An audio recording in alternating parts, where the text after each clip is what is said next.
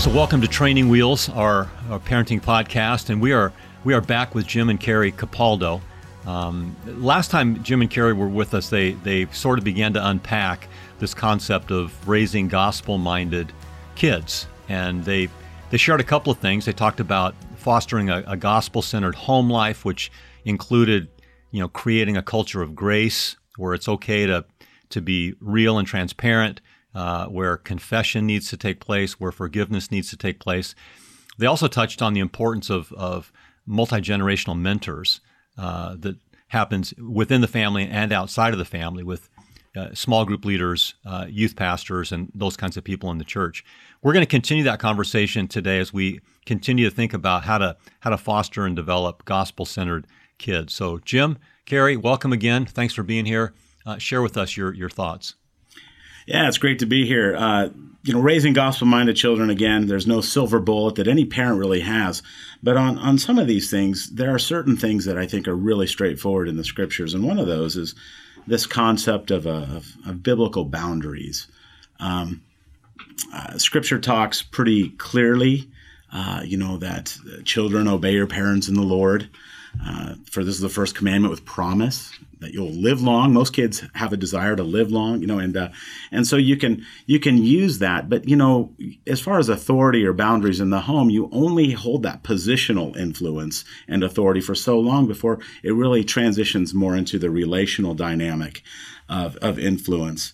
And we really encourage this is that parents would be the primary spiritual influencers in their kids' lives. There may be other mentors, but it's too easy sometimes. God has given parents this authority and this privilege and responsibility, and it becomes very easy sometimes for parents to outsource all the spiritual dynamics somehow to the church.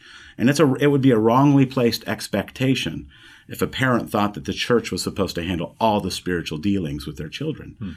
So just setting those boundaries, one of the things is parents have really got to be in the Word. They've really got to have their own devotional life so that when it comes time to having that authority, they have a foundational confidence from God's Word that goes way beyond them, way beyond their generation, way beyond our parents' generation, grandparents. It goes back to God who is the same yesterday and forever.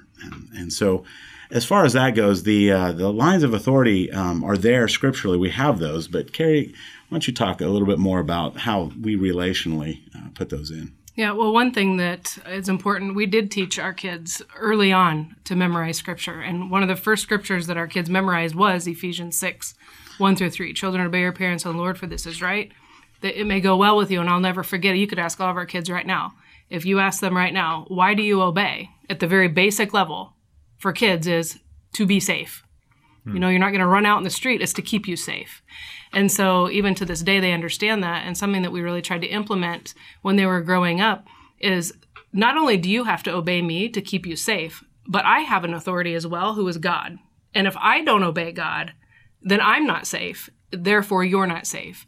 And so as we've tried to instill that into our kids, there is a basic authority in our home where God is the authority above even parents. And so that instilled into them a respect for God's word, which was really, really valuable in training and teaching them.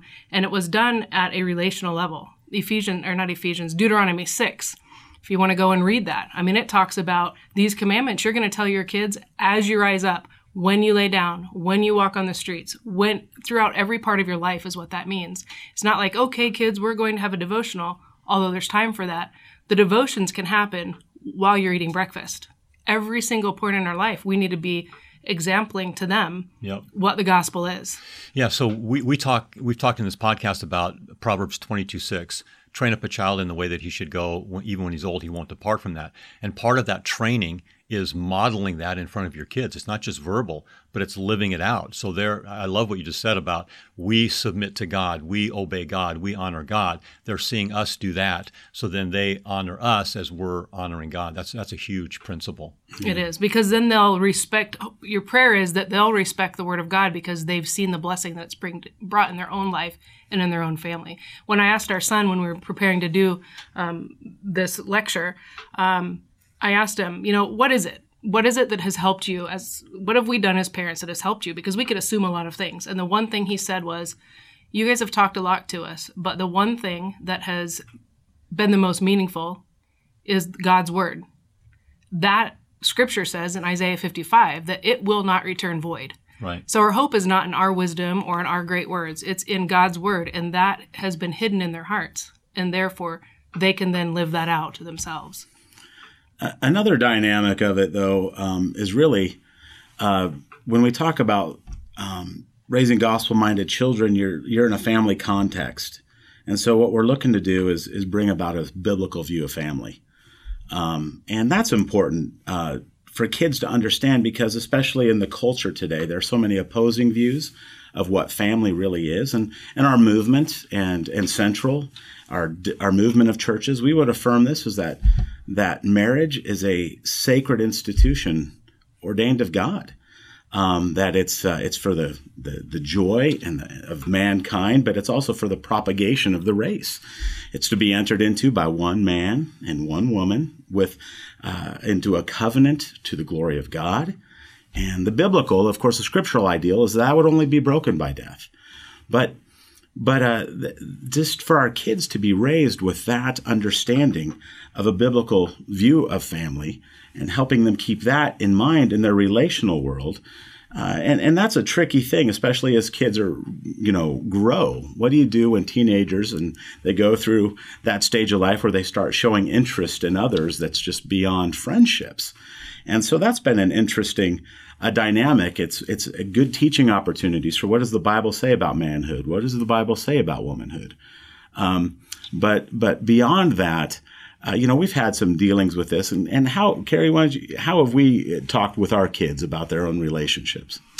Well, I think it's important in all of our lives to recognize that we're all prone to have idols. We all are. And I think that the root of almost every sin would be an idol, usually serving ourselves. And so what we've tried to do with our children is, they always ask the question about dating and boyfriends and girlfriends, and their friends are so important. And all across the board, it doesn't matter if it's a boyfriend or if it's just friends that you're hanging out or a girlfriend or whatever, we need to have our primary focus be on Christ.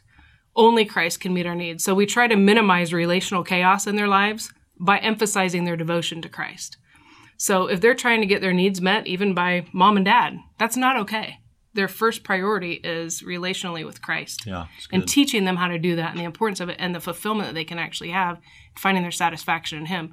So when there is somebody that they like of the opposite sex, or they've got a friend who they want to spend all their time with all the time, we do check that, even if it is a great friend, because that particular thing can become an idol, just like it could be for any of us. Right. We've all fallen in that trap. I know that I have, and I know that my greatest satisfaction is with Christ.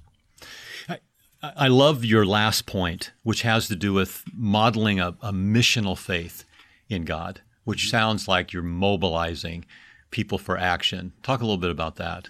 Well, our background is that we did serve as missionaries for many years, and before coming back down towards where we were raised in the Heartland regions. But so that's been part of our mobility, but it's been the lens through which we've looked at life and raised our kids. So one of the biggest challenges is, what do you do together as a family? And what we have found is one of the greatest opportunities, just relationally, as we've connected with immigrant and refugee families in our own neighborhood, because families have kids their age, and it's more natural. It's a way for mom and dad to connect with people, not only of their demographic, but the kids as well, and to minister together as a family. We've tried really hard to help our kids look at life through a lens. Really what we were trying to get them to do, and we've tried to model this as parents, but it's an old quote from William Carey, missionary India a long time ago. But he said this, he said, attempt great things with God and expect great things from God. And so we strive to do that as a family. That's fantastic. Hey, thanks again, Capaldos, for joining us for our podcast. It's going to bear some great fruit, I know, in families' lives. We appreciate you. Thanks. Thank you.